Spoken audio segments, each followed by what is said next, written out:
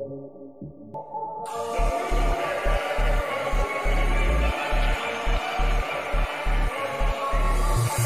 the brews of paradise. Come a connoisseurs, gonna share advice. Well, they'll sleeve it up, shuffle at the pub, gonna spice it up. Grape shots are doubled. Tony Schiavone beseeps the mirror, sees the future, always crystal clear. Yeah, punishing waterfalls, slow towards Arcan. Powerful Jedi online, he walking. Riddle me this, who's a killer bee? Fiddling with broken legacy, finding outcomes that are so paradoxes. Those LEDs were lined with toxins. So many rubies, you think it's Tuesday. Brews on tap, that's a draft. Can you say reforge the soul? That's busted. Pack it up, savage. Look, that's so disgusting. Well, that's crazy. Vision hazy. Thank you for the follow. These Bristol tasty. For the Republic, we combo off. Land so meaty, beef stroganoff. Flashback echoes, sip prosecco, bit of bubbly, burning. Wish for tendrils. Dark and stormy always gets me horny for a goblin orgy. That's empty Warren. The brews of paradise. From the connoisseurs, gonna do it live. Gonna hide mind and find the life and enjoying all these broken times.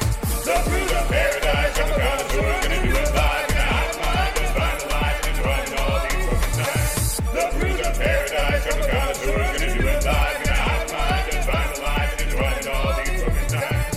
The brews of paradise. From the connoisseurs, gonna do it live. Gonna hide mind and find the life and enjoying all these broken times.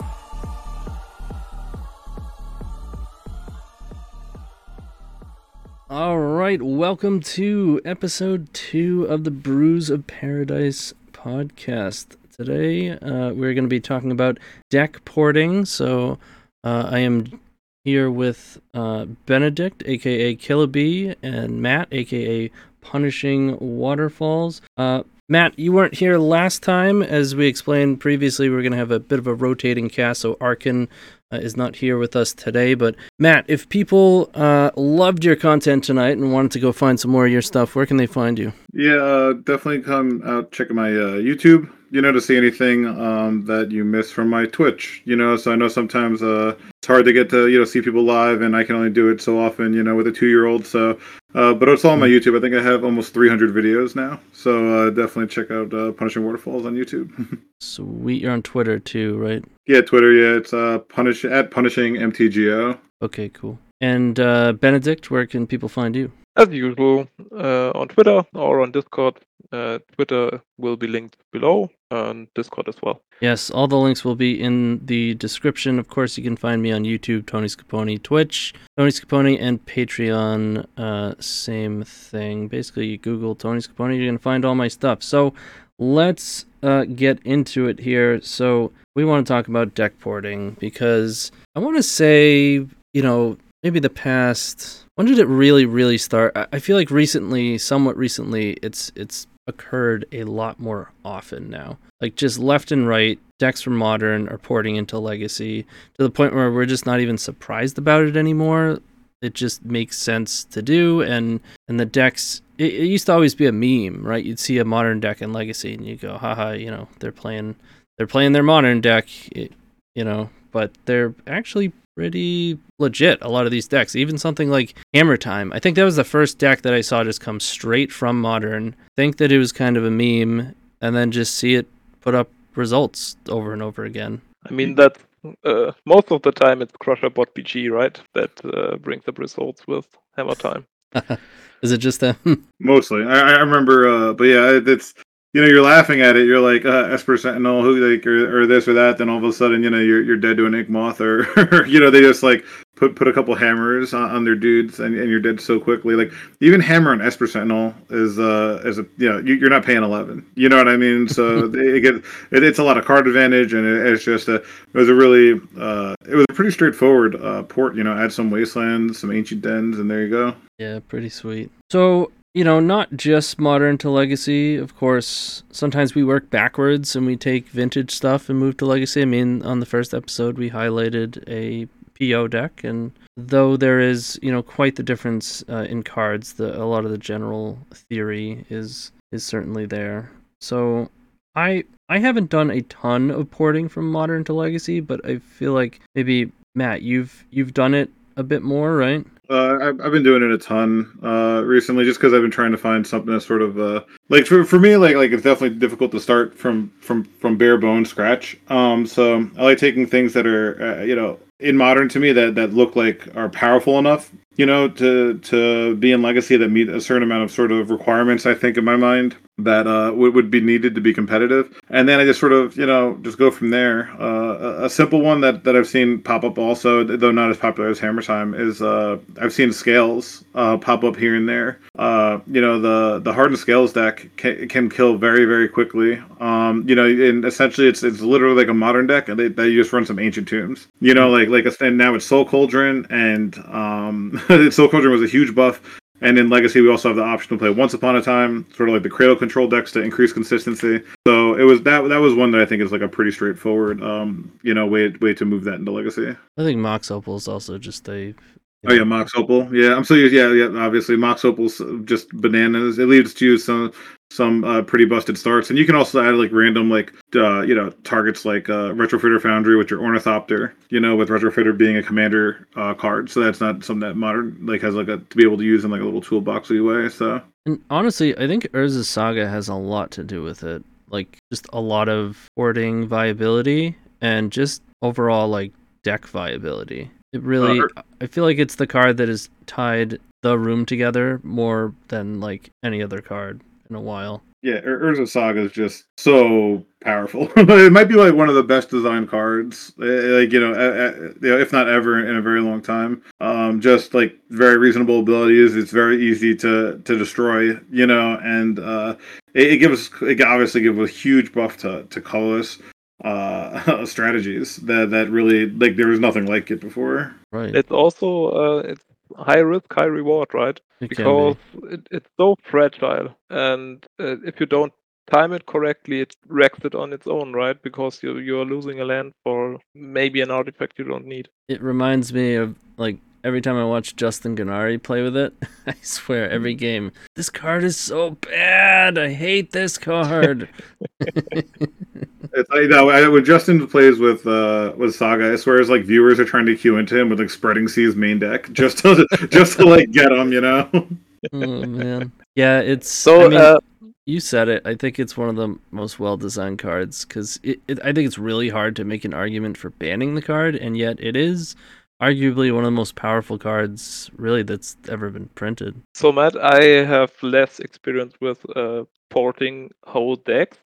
Is that how you start the process? You want to take the whole deck, or you just want to take like a combo or an idea from a deck? No, I like to start literally with the whole deck. I typically would just look for go to Goldfish or whatever, and just look at the top Modern decks and see like, all right, is this already something that's sort of like being done in Legacy in a better way that it's not really worth doing, or is this something that's strong enough? Like you look at some that are already being done, like the Rhinos deck. You know what I mean? That was very easy to port into Legacy. That was the cleanest. All we did was, add Spirit Guides and Force a Will, and then all of a sudden we have the 2/4/4s on turn one are respectable, especially we get to run like the Force Negation or Commandeer even, like we get to run all that stuff. So look for something that maybe isn't as, something that hasn't been done or something that might be strong enough. And so that's where I came up with Hardened Scales. Look for something that could win very quickly, win in one turn, or is very disruptive, or doesn't fold to the top decks in Legacy. And you just got to sort of pick and choose. And obviously, Modern has a million decks, so it's you sort of sift through everything. I think the most recent trophy I had with a Modern deck, I took it was literally a Modern deck. All I did was add 2 Ancient Tombs, and I got a trophy with it. And it was with the Samwise Gamgee Academy Manufacturer. So you make 1 million tokens, like food tokens. People have faced me with it, or I've put screenshots on Twitter. But I've had hundreds of tokens, where I have to stop making tokens because Moto's going to crash. And so when I sort of looked at this deck and I've seen what people can do, and I'm like, all right, well, they can win on turn 3 in Modern. You know what I mean? So I'm like, okay, if they can win on turn 3 in Modern, then I can win on turn 3 in Legacy, worst case, and with a chance of even doing it, a little faster. So when I see something like that, because you have an infinite combo with Viscera Seer and Cauldron Familiar. So if I can go infinite on turn 3, then to me that's worthy of attempting in Legacy. That's an interesting point, because when we were talking about this topic, or when I prepared for it, I thought I should be able to consistently win turn 1. And if I don't, I need another plan in the deck, or I need protection. Yeah, that's a different way to look at it. It's funny that you just said, okay, if I can win on turn 3, the deck is viable. But don't you think then you need either protection or you need another way to win than just combo? Because turn 3 Oh, you can for be sure. blocked, right?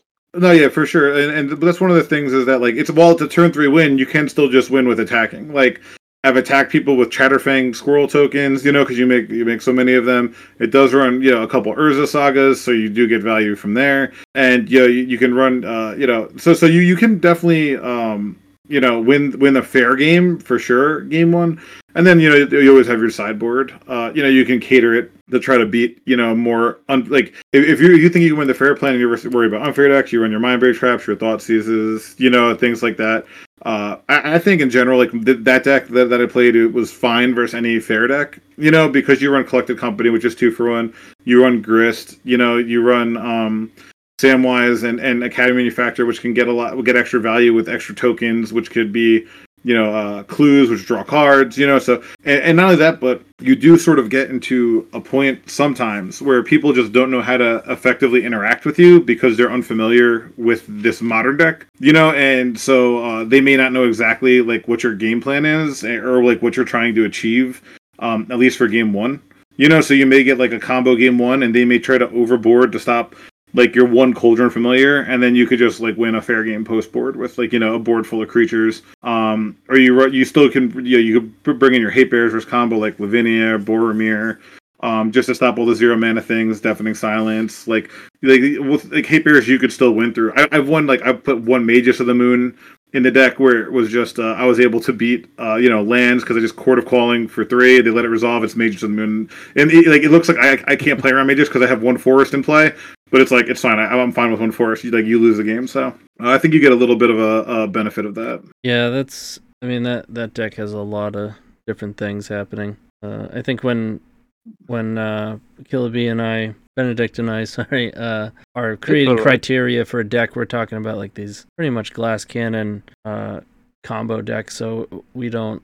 Sure, sometimes we're running Saga, but for the most part, we don't have like huge other plans. So yeah, for us to feel legitimate in what we're building, we need to be killing you before you even get to do anything, or have significant protection involved, or some sort of disruption, whether it be Force of Will or discard. I mean, even if you plan on killing on turn 1, you need protection. I think the fastest deck in Legacy is probably Upsal Spells, and it still has protection. Right. Some amount of the time, right? Some sort of chunk of percentage of the time makes it reasonable and viable. Otherwise, Belcher, like actual Belcher, would be. Yeah. That's one thing. It's funny though. Like when I was thinking about like getting us together, it's like like just the mindset between us is definitely a lot different.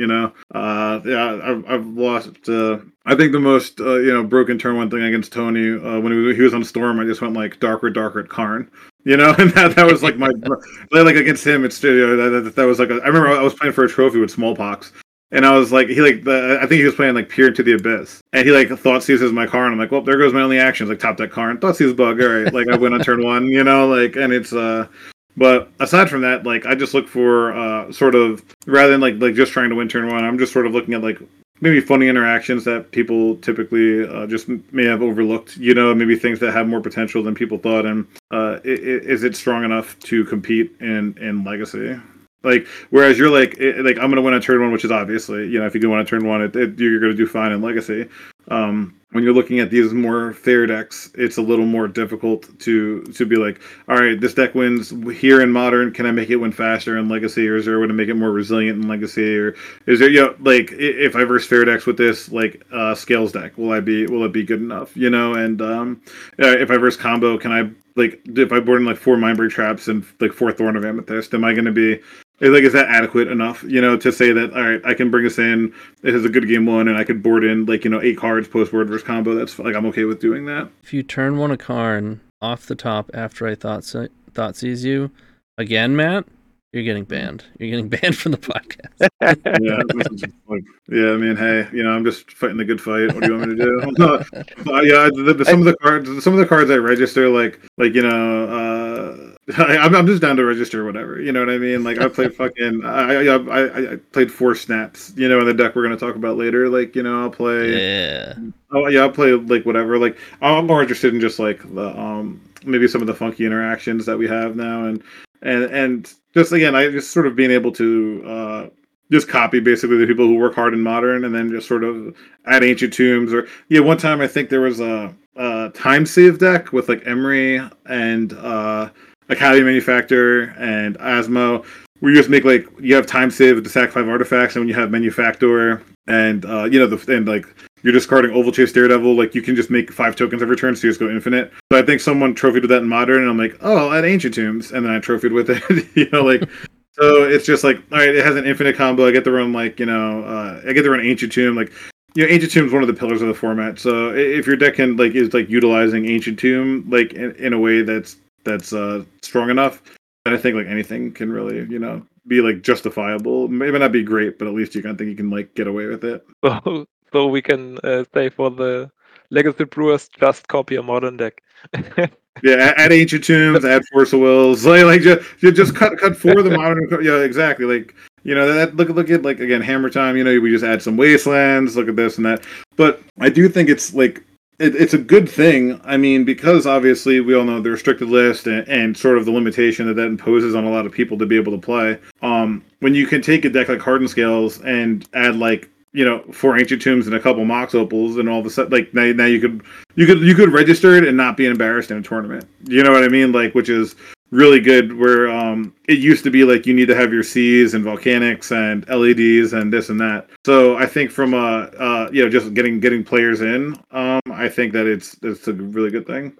Don't get fooled by having success of like going 2 and 3 or 3 and 2 a lot with the deck, because it won't hold up in a tournament. I think I said it in the last podcast.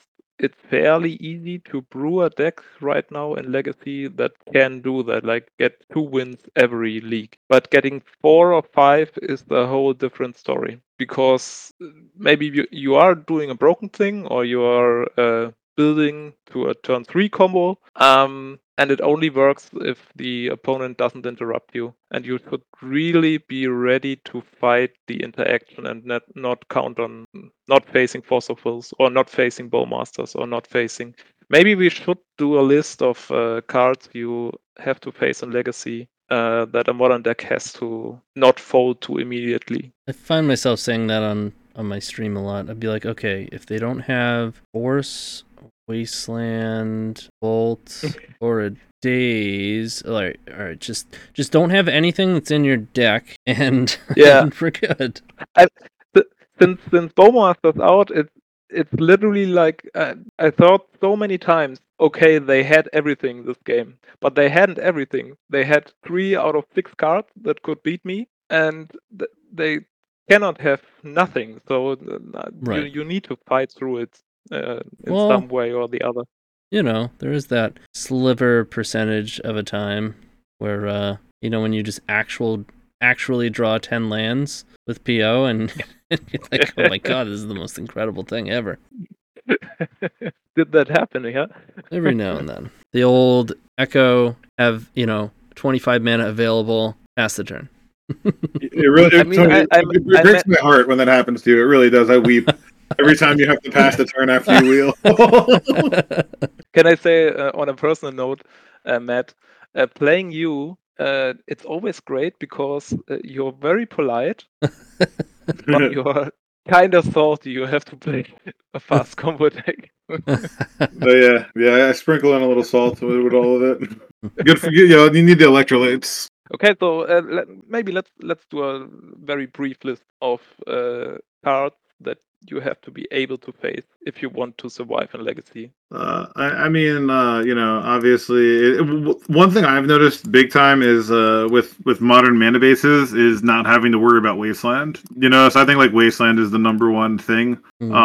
Because their deck construction, you look at them, it's like there's no respect for Wasteland, and they don't have to. They can fetch their Triomes and do this and that and not have to worry. So I think like having just Wasteland for sure is number one for me. You can play utility lands without worrying. Yeah, exactly. They play that one. What's that one that untaps legendary permanent? Minamo. Yeah, like Manamo on their ring. They could play like all these extra things. Where like in Legacy, where like even like just control decks. Like, can I fit a Karakas in? And Karakas is so powerful. And we're just like, is it worth a spot like of a land that just gets wastelanded? That's like off color or whatever. So I think that's number one. And then I think it's like honestly very fairly easy to win through Force of Will. You know what I mean? Like, I think you can, if all they're doing is Force of Willing your thing, you could just play another thing. I think it's more the very like Dark Ritual. Like Dark Ritual decks are the thing you definitely have to watch out for. I mean, Force of Will, if that's the only thing, then sure. But the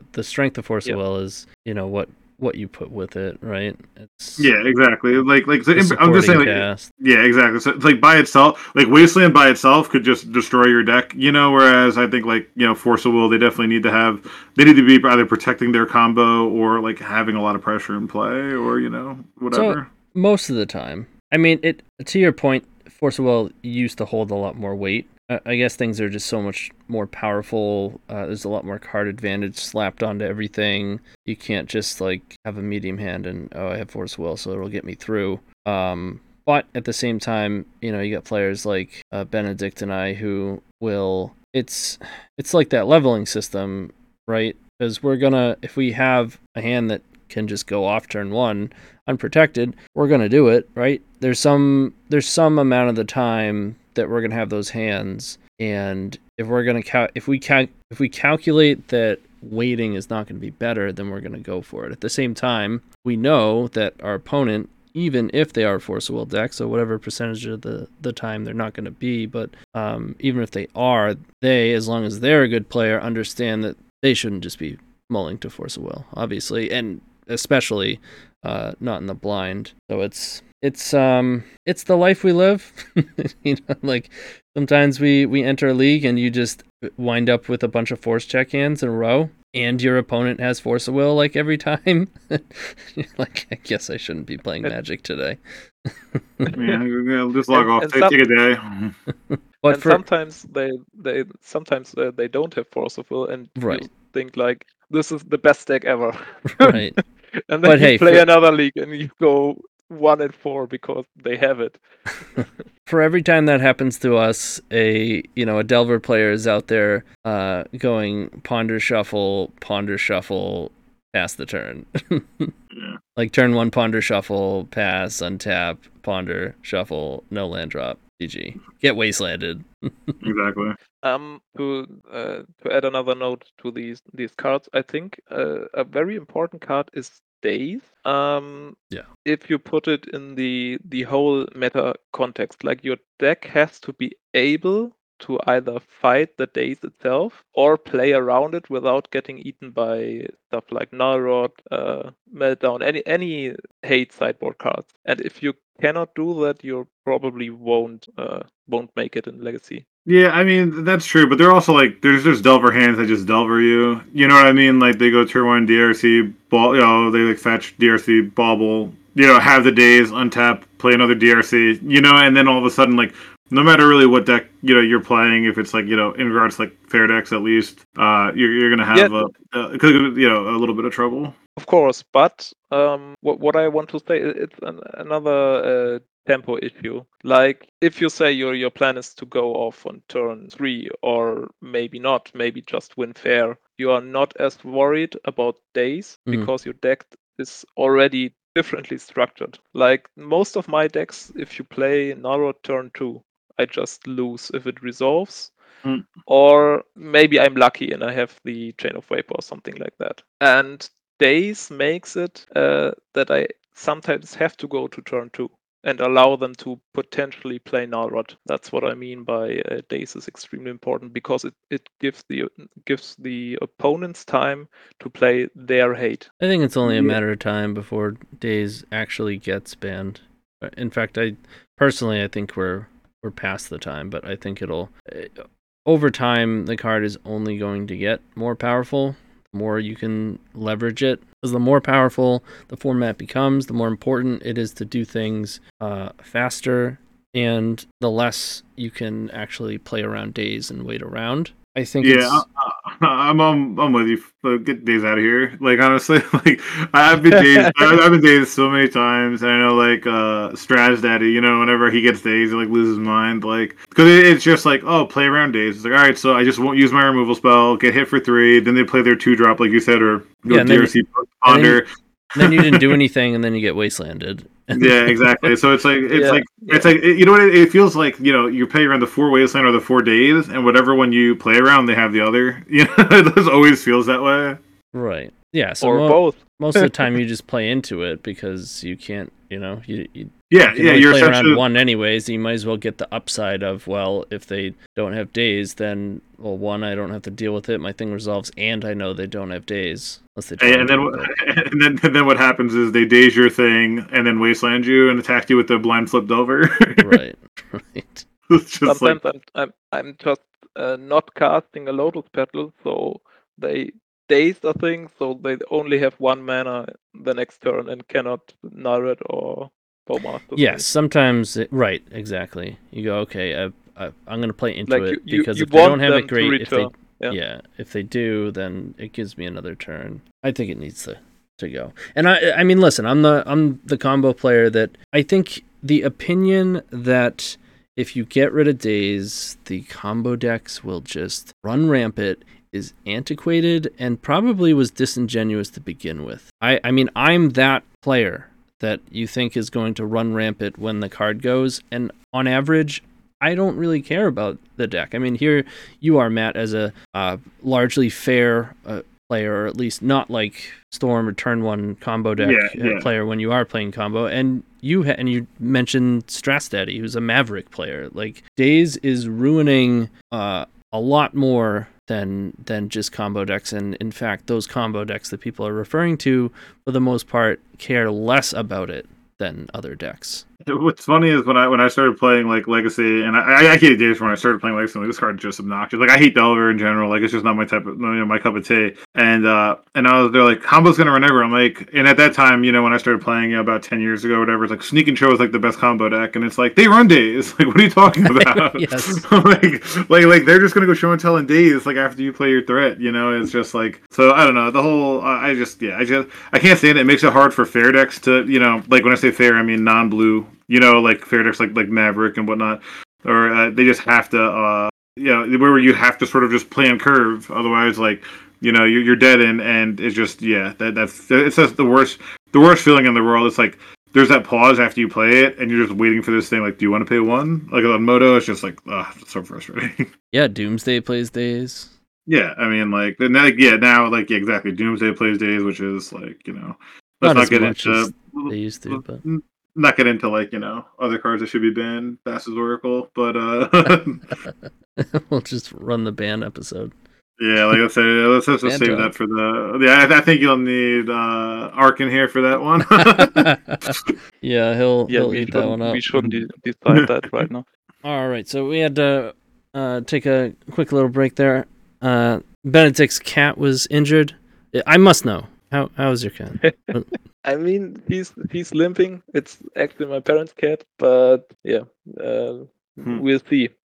He's already eating, so it can't be too bad. Yeah.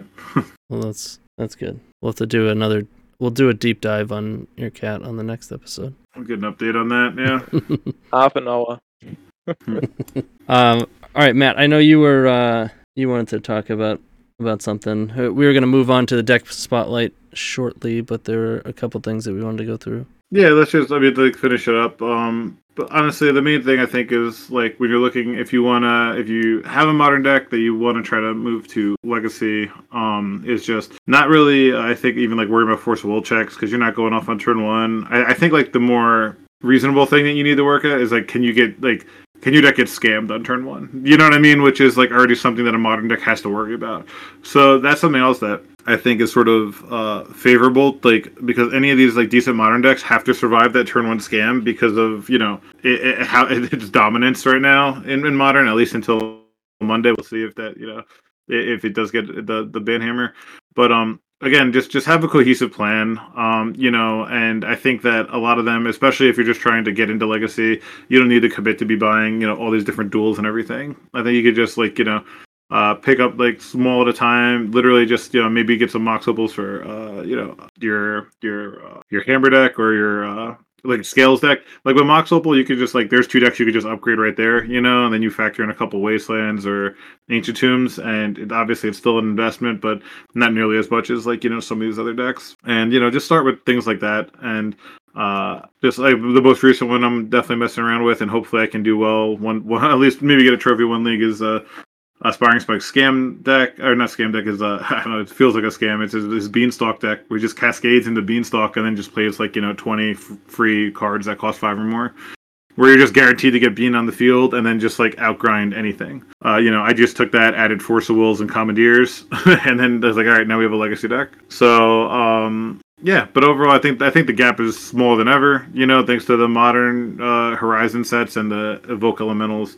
So the idea that I think like every single year is just going to get closer and closer, and that they're sort of going to like mesh together where you can play more and more of them. Commandeers. Just add some Commandeers and you got a Legacy deck. Yeah, I mean they play that in Modern, but he's like, you have Force and Commandeer now. The one day I think I had 2 Up the Beanstalks in play, and I commandeered someone's One Ring, so I got to draw 2 and then put their ring into play. Oh man, you get to cast it too, right? Yeah. So I get the effect and I get to draw a card. Like it was just they conceded with the Commandeer on the stack because it was just it's over. So I do think Up the Beanstalk is just so insanely good. So I am excited to sort of just continue to mess around with that. Your deck has to beat Commandeer to be a viable Legacy deck. No deck can beat Commandeer. Cards just.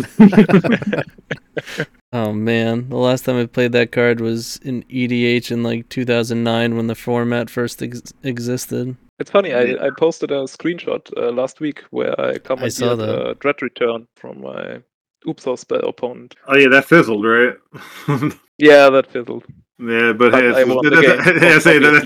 that's as good as winning. So yeah, I think over time, eventually, Modern will basically be Legacy. I mean, theoretically, eventually Modern becomes obsolete, right? You just wind up with like the same format, except you know what I mean. Just like as a percentage, fewer and fewer of the cards are actually different, especially with the rate in which they're pumping cards, high power cards into the Eternal formats now. Yeah, I mean, you have your Force of Will, your Brainstorm, your Wasteland, your Ancient Tomb. I mean, it's really like obviously those are big cards, but like there's really like maybe like a dozen cards, that are like so powerful that like you wouldn't cut them for Modern cards, but like everything else, like it seems to just keep getting replaced every year. I'll give you an example. I mean, they just brought Preordain back into the format, right? Like, yep. To help with decks that would want to leverage that because other things are too powerful. So how long until they either shoe Brainstorm into the format or just print something that's better? Yeah, print something better than that'd be something. I think they eventually will remove the pitch cards or anything that is faster than turn 1, and then we have a different format again. What do you mean? So they remove Grief, maybe Force of Negation, stuff like that. You mean like ban it? Yeah, ban it. I'm not ingrained in the format enough. It will. Yeah, I know what you mean. You're saying like they'd have to ban some of the free cards to keep the disparity sort of like the same. Oh, right. And I think it will happen, but it will happen maybe in 3 years or something like that because they are still scared of banning too much too fast. Right. Anything else you guys wanted to bring up before we move on to the deck? No, I think I'm good. All right. So for today's deck spotlight, we are on Matt over here. Matt, I don't even know exactly what the deck is called. There's just so much going on. I don't know what is it called. I don't know. I recently called it Ring Seeker Storm. Was just like a way to sort of, because I added the One Rings to it. It's like again just sort of Lotus Field Spell Seeker Storm with the One Ring. I mean, call it what you want to. If you have a clever name, let me know. Just DM me on Twitter and just tell me what I should name it. That's fine. So I am just going to read down the list really quick. If there's something that is not something that you typically see in Legacy, I will read it out, but otherwise I'm just going to go through the list. So at the top here, we got 4 Teferi Time Revelers. We have 1 Arboreal Grazer. That's a 1 green 0/3 with reach. When Arboreal Grazer enters the battlefield, you may put a land card from your hand onto the battlefield tapped. So, and it's only 1, so I'd imagine that's you get that with Zenith if it's useful. Atraxa, Grand Unifier, we all know that. Delighted Halfling, 1 of on each of these. 1 Elvish Reclaimer, 1 Primeval Titan, 3 Spellseeker.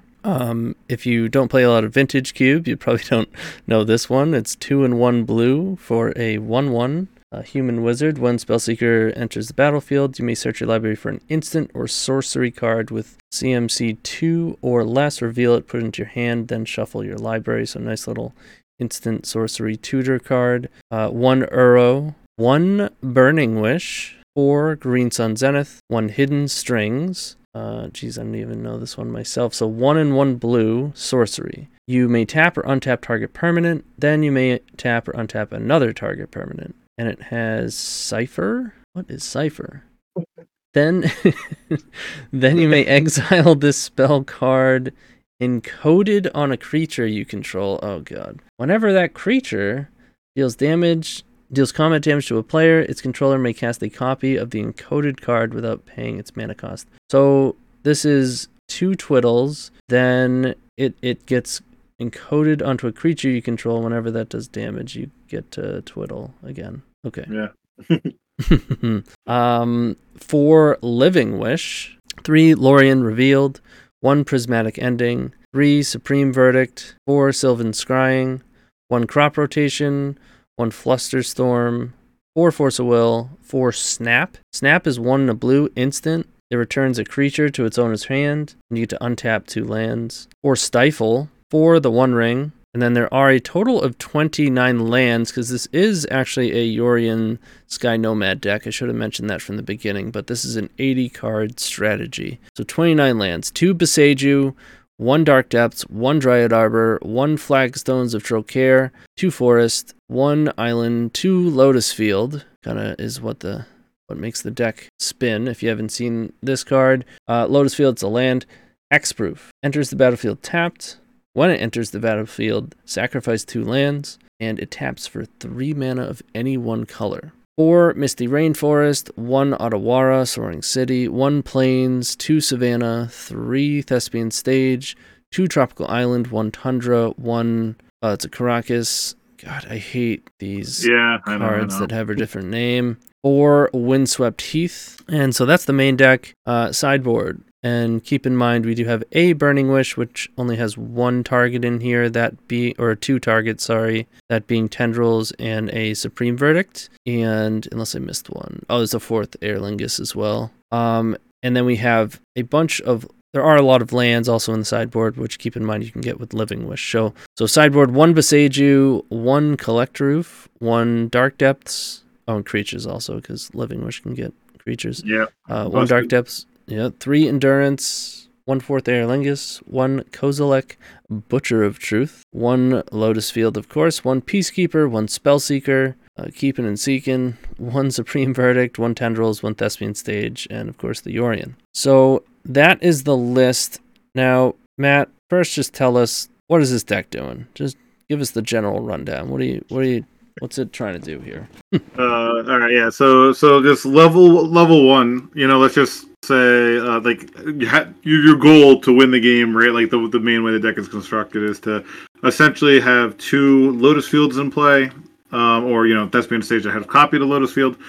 And then your idea is to put Spellseeker into play. So 3 mana for Spellseeker, you look up a Snap. Tap another Lotus Field for 3. 2 mana to snap that Spellseeker back, untap your 2 Lotus Fields. Alright, then you replay Spellseeker and do it again. You do that for all 4 snaps. And then when you put the Spellseeker in the last time, you look up Burning Wish. And because of how many times you've done that, you've netted yourself 4 mana from the 4 snaps. So now you can Burning Wish for Tendrils of Agony. So it's actually a pseudo storm deck. You cast 3 Spellseekers, War Snaps is 7 cards, Burning Wish is 8 cards, and Tendrils is 9. So it is only 9. You do have to cast one other, card, or they have to fetch twice or whatever. Which it's never come up that they haven't had enough Storm when going off. But that's like your main goal to do. So, as you'd mentioned, like the sort of the fun ofs, like an Arboreal Grazer. One of the good things you could do with this deck is you play a land, you play turn 1 Arboreal Grazer or Green Sun Zenith. Those are your best 2 starts. And then the Arboreal Grazer puts in a land, maybe a Flagstones, maybe a Fetch, whatever. And then on the next turn, you have the option to you have 4 Sylvan Scrying and 4 Living Wish to find your Lotus Field, and then that Lotus Field can come into play on turn 2. So on turn 2, you have a 3-mana producing land with Hexproof, which is quite good. And then you can, sort of just start doing more busted things with your mana. How many of these cards are tutors? Let me just really quick, and I'm going to count Elvish Reclaimer, right? That's 1 Spellseeker, that's 4. 1 Burning Wish, that's 5. 4 Zenith, that's 9. 4 Living Wish, that's 13. 4 Sylvan Scrying, that's 17. A Crop Rotation, that's 18. That's it. 18 tutors, which, yes. I mean, when you're playing an 80-card deck... And fetch lands. Of course, fetch lands. But it makes sense that you can actually run this somewhat smoothly, despite having all sorts of nonsense and being 80 cards with 18 tutors. I would imagine that tends to tie the room together. Yeah, it really enables you to have some consistent games. The Yorion is a big deal, honestly, because I've won a lot of games just attacking with Yorion, or I've won games where Yorion was my blue card for Force Will for protection. And because of, you just want to fit so much in. And Yorion's just so free, honestly, these days with how good all the cards are. We do run, one of the things that we do run is 4 Stifles, that can catch people's eye.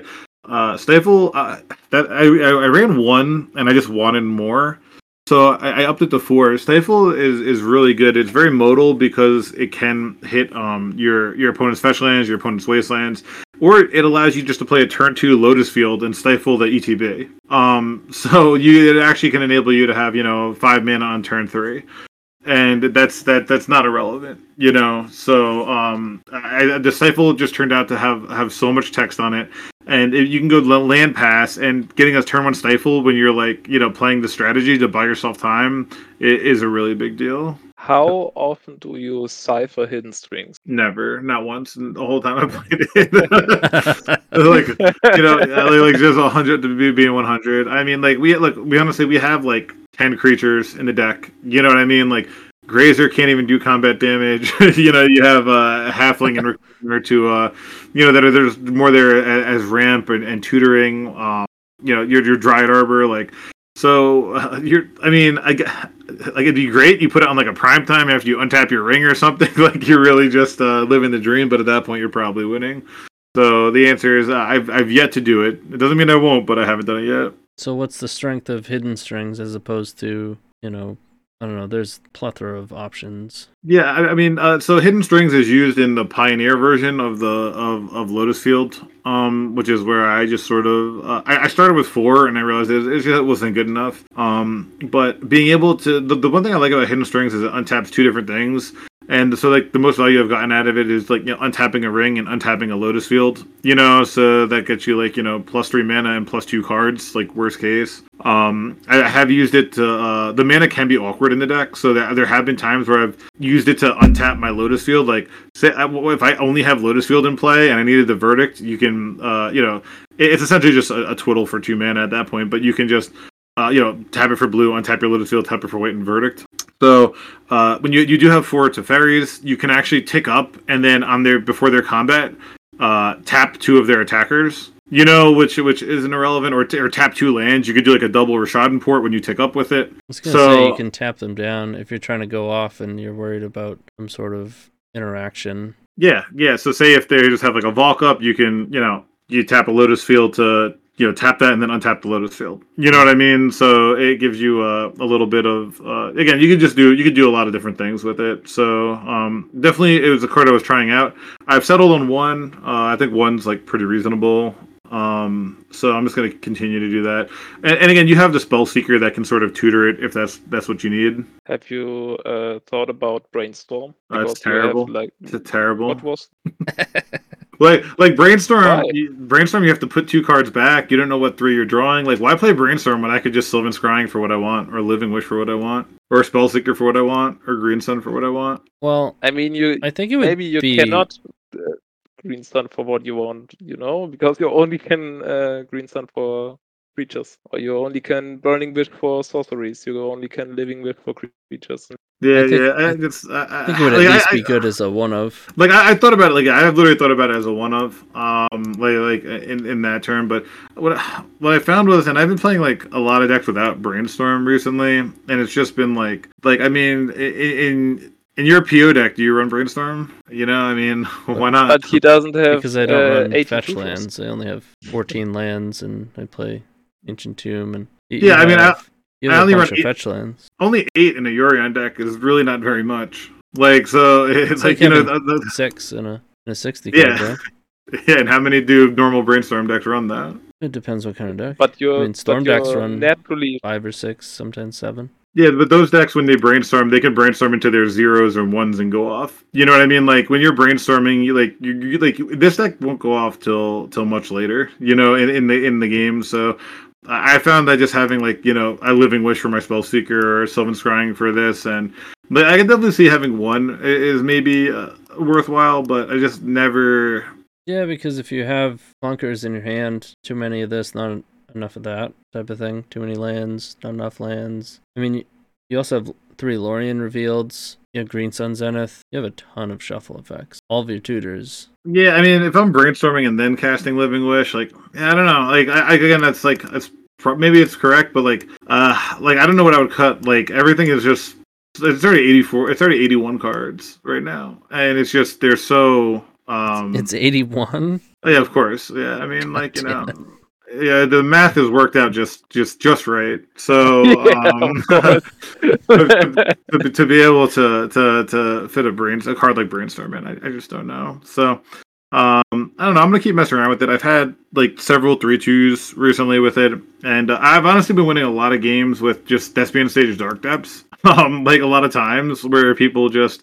Or I beat Maverick or whatever, or what is it? 4 Call Alone. I forgot what it was, but they had 2 Deafening Silences in play and a Gaddock Teague, and then I just made a 20/20. So it's nice that the deck can sort of win a couple different ways, also. And that's one thing is that one time, if you're worried about say spot removal from the Spellseeker Snap plan, what you can do is just Burning Wish for the 4th Aerolingus, because you do often have a ton of mana, so you could just basically fireball them, and just try to win that way. You could even Cipher one of your knights. Yeah, there you go. See, that's the way to do it with Trample too. That's solid. I'm surprised there's no maybe Orum's Chant or even Ephemerate. Yeah, so I had an Orum's Chant and I cut it for another Stifle. I had a bunch of random one-ofs before I decided going with the 4 Stifles. I had a main deck Surgical, I had an Orum's Chant, things that Spellseeker could tutor. But Stifle just impressed me the most, and those other cards, if I had a Stifle in their place, it would have won me games. So I just got tilted and said I'm just going to run 4 Stifles. And actually something else which actually had come up was the One Ring. I had a One Ring with 6 counters on it, and I was just trying. Yeah, you could draw on your upkeep and then just stifle the upkeep ability. Which is it's definitely something, and I was when it had come up, I drew the Orum's Chant. I was why isn't this a Stifle? And then it was versus Doomsday when I had Orum's Chant, but it was I have to do it you never know if you're supposed to do it on the second to last turn or the turn before or whatever, and it was just, and they made a pile with Thought Seizes, so it was just just having the Stifle and then also being able to hit Wasteland and all that. I can see that, although it might be worth fitting back into the sideboard to bring it in post board. There are certain decks that just fold pretty hard to the card. Yeah, honestly, the Kozilek's been a little sus. I haven't hated it. It's something to do with a lot of mana late, or it's good to bring in versus Painter. The Kozilek has been fine. Nothing, definitely not amazing, but I could definitely see just having one available. Between the main or side is probably. Yeah, I can see that though. I have 3 questions. One is which decks do you want to face with it? The other, which don't you want to face with it? And where do you want to go, or where do you want to improve with the deck? I mean, all right. So, what decks do I want to face? I think a lot of times the fair decks aren't that bad with the 3 verdicts main. They're like the 4 rings and 3 verdicts. I think we could fight like the fair non-combo decks pretty easily.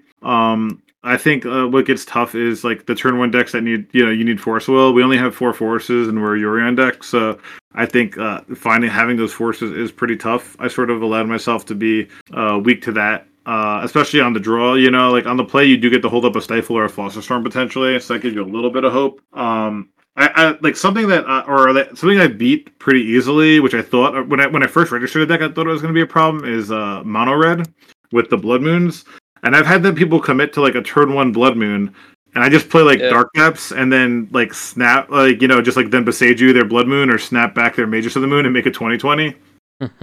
So I underestimated and that's the same things that lands can do, when they play a Blood Moon, then they just go Dark Depths, Force of Vigor, Blood Moon and win. So that matchup is a little better than I anticipated, which is good. We do have 4 basics, which is nice as well, so we can sort of survive, and then not the 4 basics, and then Lotus Field is hexproof, so we can survive Wastelands, Thespian Stage and copy basics, and obviously the Lotus Field was hexproof. So but the decks, I'm trying to think about what I had lost to the last time in particular. Oh, you know what deck I can't stand, and I seem to lose to a lot, is Breakfast, Cephalid Breakfast. I feel like I can never beat that deck no matter what I play. I feel like they always just have turn 1 Shuko, turn 2 Illusionist with Daze. But in general, so I think any fair deck is pretty fine, and then those fast combo decks, especially with counter magic backup. But this is sort of the next iteration I'm kind of working on with the 4 Stifles main. That was the big change from the draft I had before. And all this is a little different than when I had played in the challenge. I was using Balancing Act, which is I was going to ask about that next, actually. Yeah, so the Balancing Act was the 4 mana, and then each person sacrifices permanent down to the least, and then discards to the least. And this deck was really good at making sure, versus lands, I got it was like a 5 for 1 or something like that with it, because they had to sack and they literally tanked for 5 minutes. Do I keep spheres? Do I keep lands? If they keep the spheres, they don't have lands to play anything. So they got into this is really funny. Is it the same thing as actual balance, except it just has it costs more? No, because it says permanents instead of creatures and lands. So Balancing Act says each player chooses a number of permanents they control equal to the number of permanents controlled by the player who controls the fewest, and then sacrifices the rest. Okay. Each player discards cards the same way. Okay. So so the unique thing about this is when you have one of the best times was turn 1 Green Sun for Dryad Arbor, turn 2 Sylvan Scrying, Lotus Field, and then with your next land you play Balancing Act. So it's turn 4 you only have 2 permanents, and your opponent obviously typically has more than that.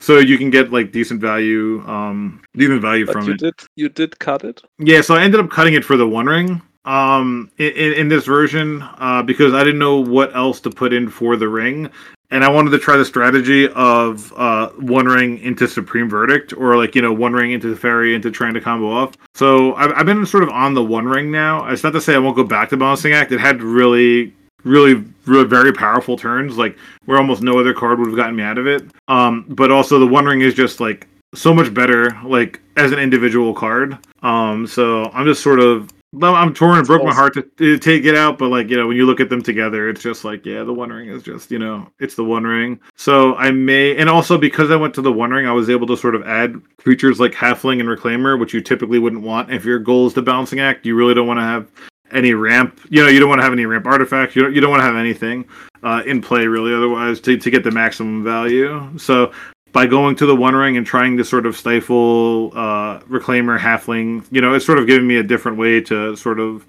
try to win. So overall, I really like the deck. I think for people that enjoy toolbox decks, this is heaven.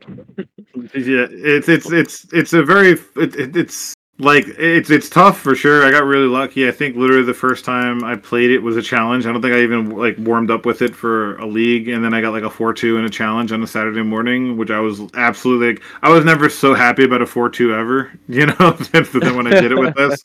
Like it was just like I happened to stream that day. I forgot my wife was like I forgot I was with her mom with my son. They were going somewhere, so I was like, oh, this is a good day to try this, and I was able to like have such a successful run, which was awesome. So, but there is there's a lot. I remember like sort of like realizing like the first time I played it, like, wait, do I win now? Do I just win? Like it's sort of like when like Alurin they just play their recruiter, and you're like, oh, I'm dead. Because they just like, all right, recruiter. Then whatever, bounce my recruiter. Go get this, bounce that. Like, and it's just like as soon as they have the one recruiter, they win. And it's sort of the same way. Once you have your one spell seeker with your Lotus Fields, you win. So yeah, it's a really sweet deck. I do love tutors. Yeah, and it's really fun. There's been times where I've like was able to like Living Wish for Peacekeeper, which kept like I mean again this is sort of before Bowmaster, so yeah, but the Living Wish for Peacekeeper and Peacekeeper could sort of hold it down for a little while, but now being an X1 is certainly a pretty big liability.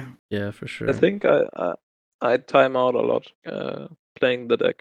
Oh yeah, like I don't. Unfortunately, I don't think I've timed out. The combo itself, luckily, is way easier than a lot of other combos, like Bomberman or like some other Walking Ballista type combo. So at least in regards to that, it's not that bad. But especially the first time you play it, and especially I know you're used to your your turn one decks, so I can imagine that. Like I think anytime anyone would just have a tough time, the first time playing it. Yeah. There's so many options for the tutors, especially when you're going tutor for tutor.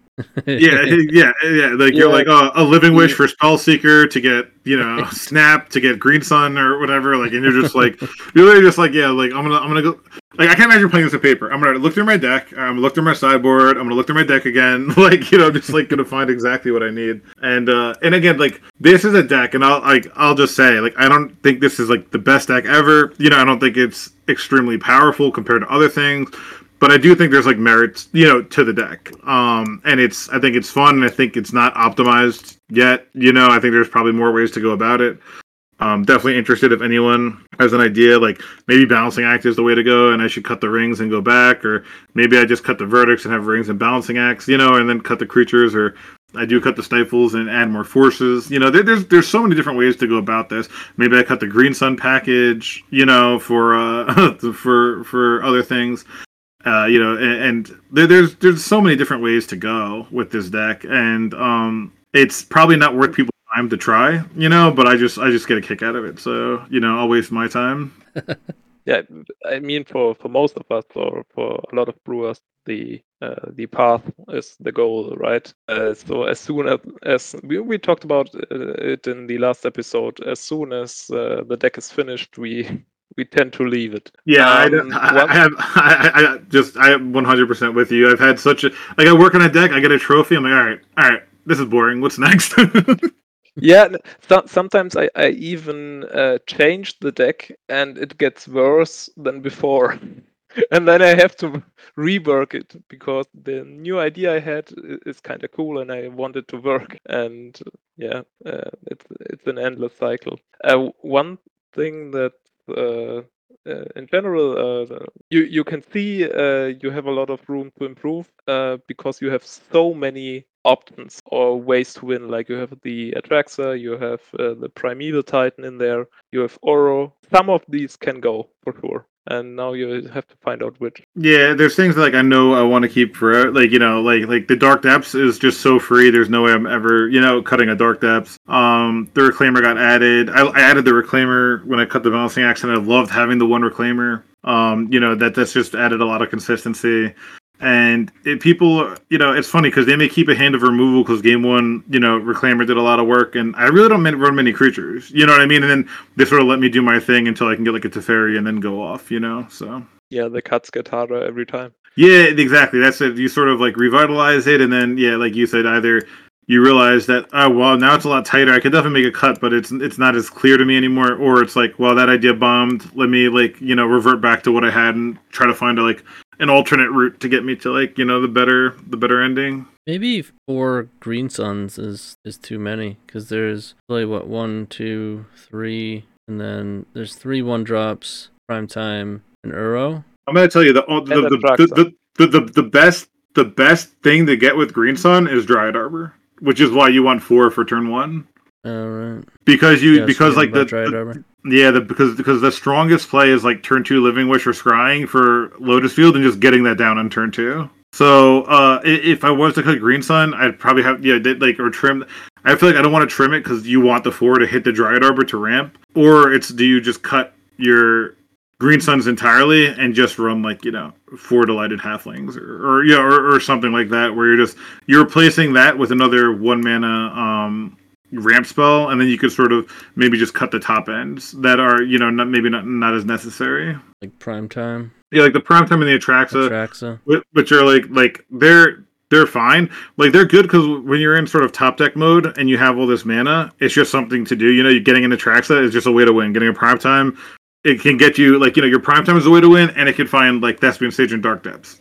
So it gives your opponents a lot of different ways. So when you get in that top deck mode, being the Green Sun just represents so many different opportunities. Uro is probably the weakest of the cards, to be honest, because we don't have the cantrips and everything for it to fill the graveyard up as quickly. But we do run 4 Stifles, so you can get that sort of quirky 3 mana Uro, then stifle the sack ability. Well, plus it's certainly a desirable effect. Drawing a card, gaining 3, and putting a land into play are all pretty good for the deck. Exactly. So it's just it's fine. Definitely fine as a 1-of. It could pitch to Force as well. So it pitches the Endurance post board. I mean, that's why the 1-of is really hard to remove for me.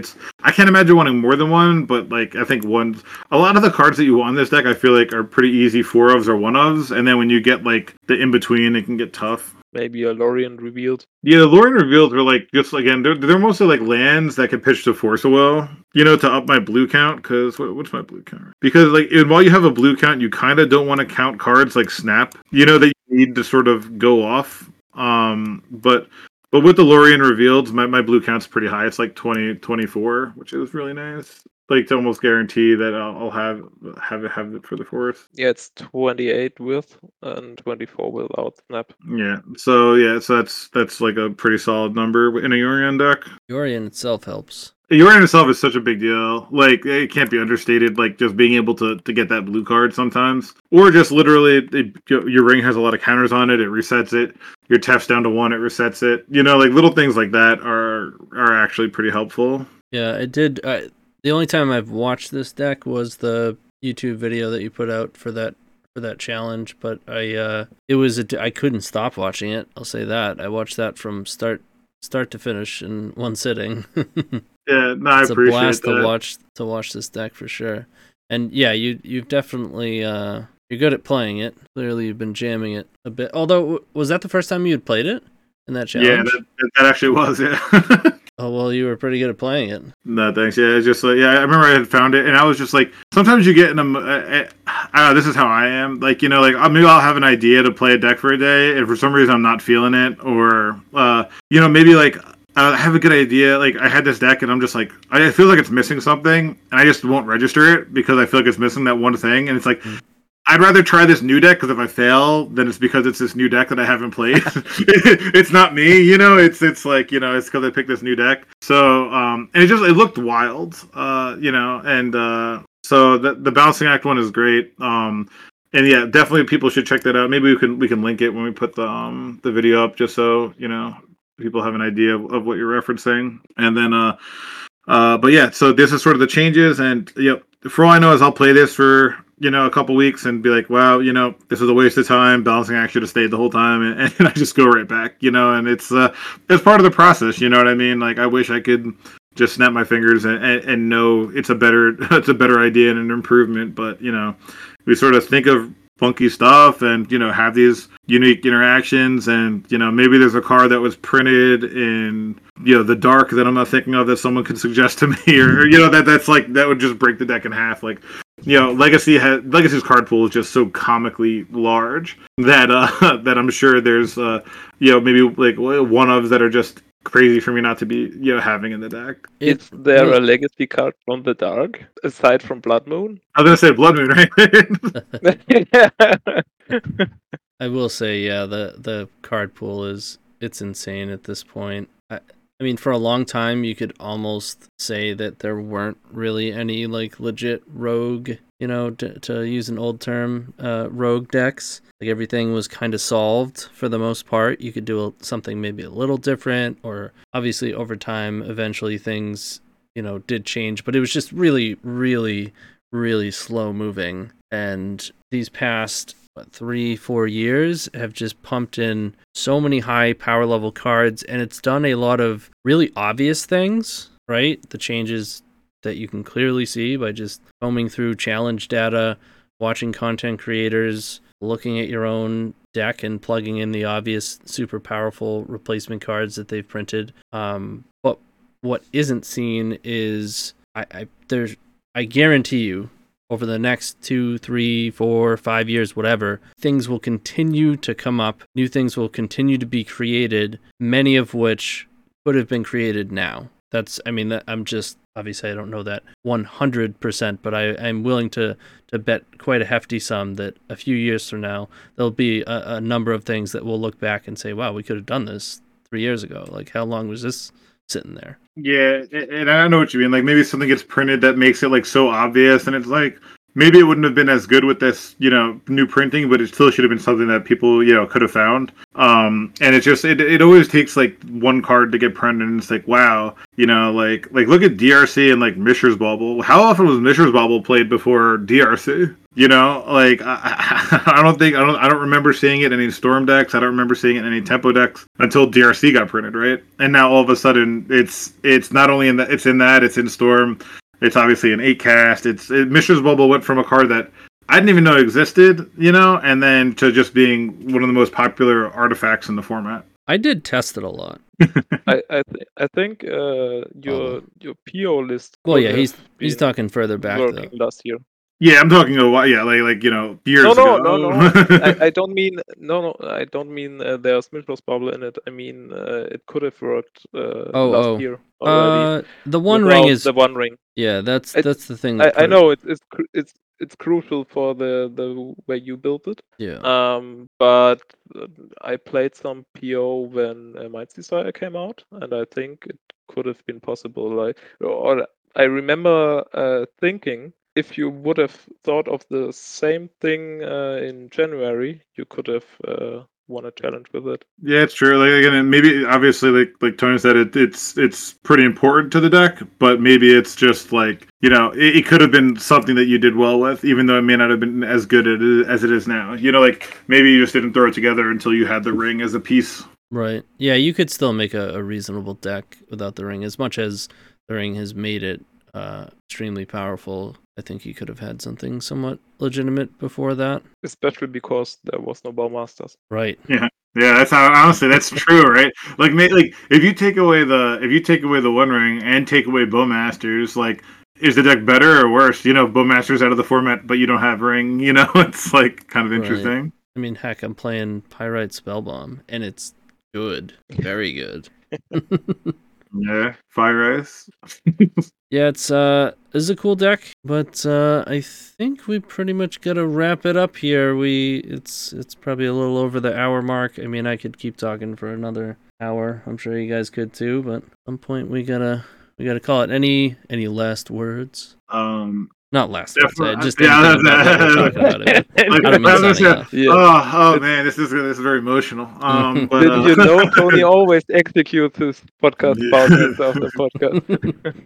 Well, it depends on performance. It's tough lesson to learn. But no, definitely give the deck a shot. If you don't, if you have play points to spare. That's my sort of disclaimer. Don't come back to me when you 4 drop or something. But I think the deck's cool, and maybe if anyone out there plays it, and they may have tweaks or ideas for cards I didn't have that are definitely open to hearing it. I know this is in the final form, and definitely keep trying to break some modern decks into Legacy, and always interested to hear about those. And don't forget to share your innovations and impressions of the deck. No, definitely. Yeah, if you come up with something, you can definitely just tag me on Twitter, or come into my Twitch or post it on my YouTube video for the deck or whatever. But definitely get in contact with me. Show us the screenshots. Show us the cipher. Yeah, show us the trigger. Please cipher. Yeah, please cipher. I'll give you a treasure chest. Whoever ciphers, whoever delivers that combat damage with their delighted halfling to untap like their ring in Lotus Field, like you do that, I got a treasure chest waiting for you. Put a bounty on it. That's awesome. All right. Well, I want to thank you guys for coming on, and thank you listeners for hanging out with us. And if you enjoyed the show today and you want to hear more, maybe not necessarily from this direct podcast, but from the guys here today, look down on the description. You will see all of our links, Arkan's links included, as well as, and I do want to thank Phil Blackman, a.k.a. Force of Phil, who wrote, sang our intro song, Voice of an Angel. Love you, Phil. Thank you so much. And his links will be in the description as well. Yeah, he's got a podcast. They do it on YouTube.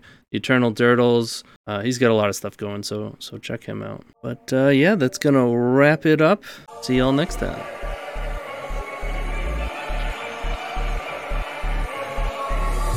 This the Brews of Paradise. Come a connoisseur is gonna share advice. We'll sleeve it up, shuffle at the pub, gonna spice it up. Grape shots are doubled. Tony Scaponi beseeps the mirror, sees the future, always crystal clear. Yeah, punishing waterfalls, flow towards Arkan. Powerful Jedi online, he walking. Riddle me this, who's a killer bee? Fiddling with broken legacy, finding outcomes that are so paradoxical. Those LEDs were lined with toxins, so many rubies. You think it's Tuesday? Brews on tap, that's your draft. Can you say reforge the soul? That's busted. Pack it up, savage look. That's so disgusting. Well, that's busy. Vision hazy. Thank you for the follow. These Bristol tasty. For the Republic, we combo off. Land so meaty, beef stroganoff. Flashback echoes, sip prosecco, bit of bubbly, burning. Wish for tendrils. Dark and stormy always gets me horny for a goblin orgy that's emptied warrens. The Brews of Paradise, from the connoisseurs, gonna do it live.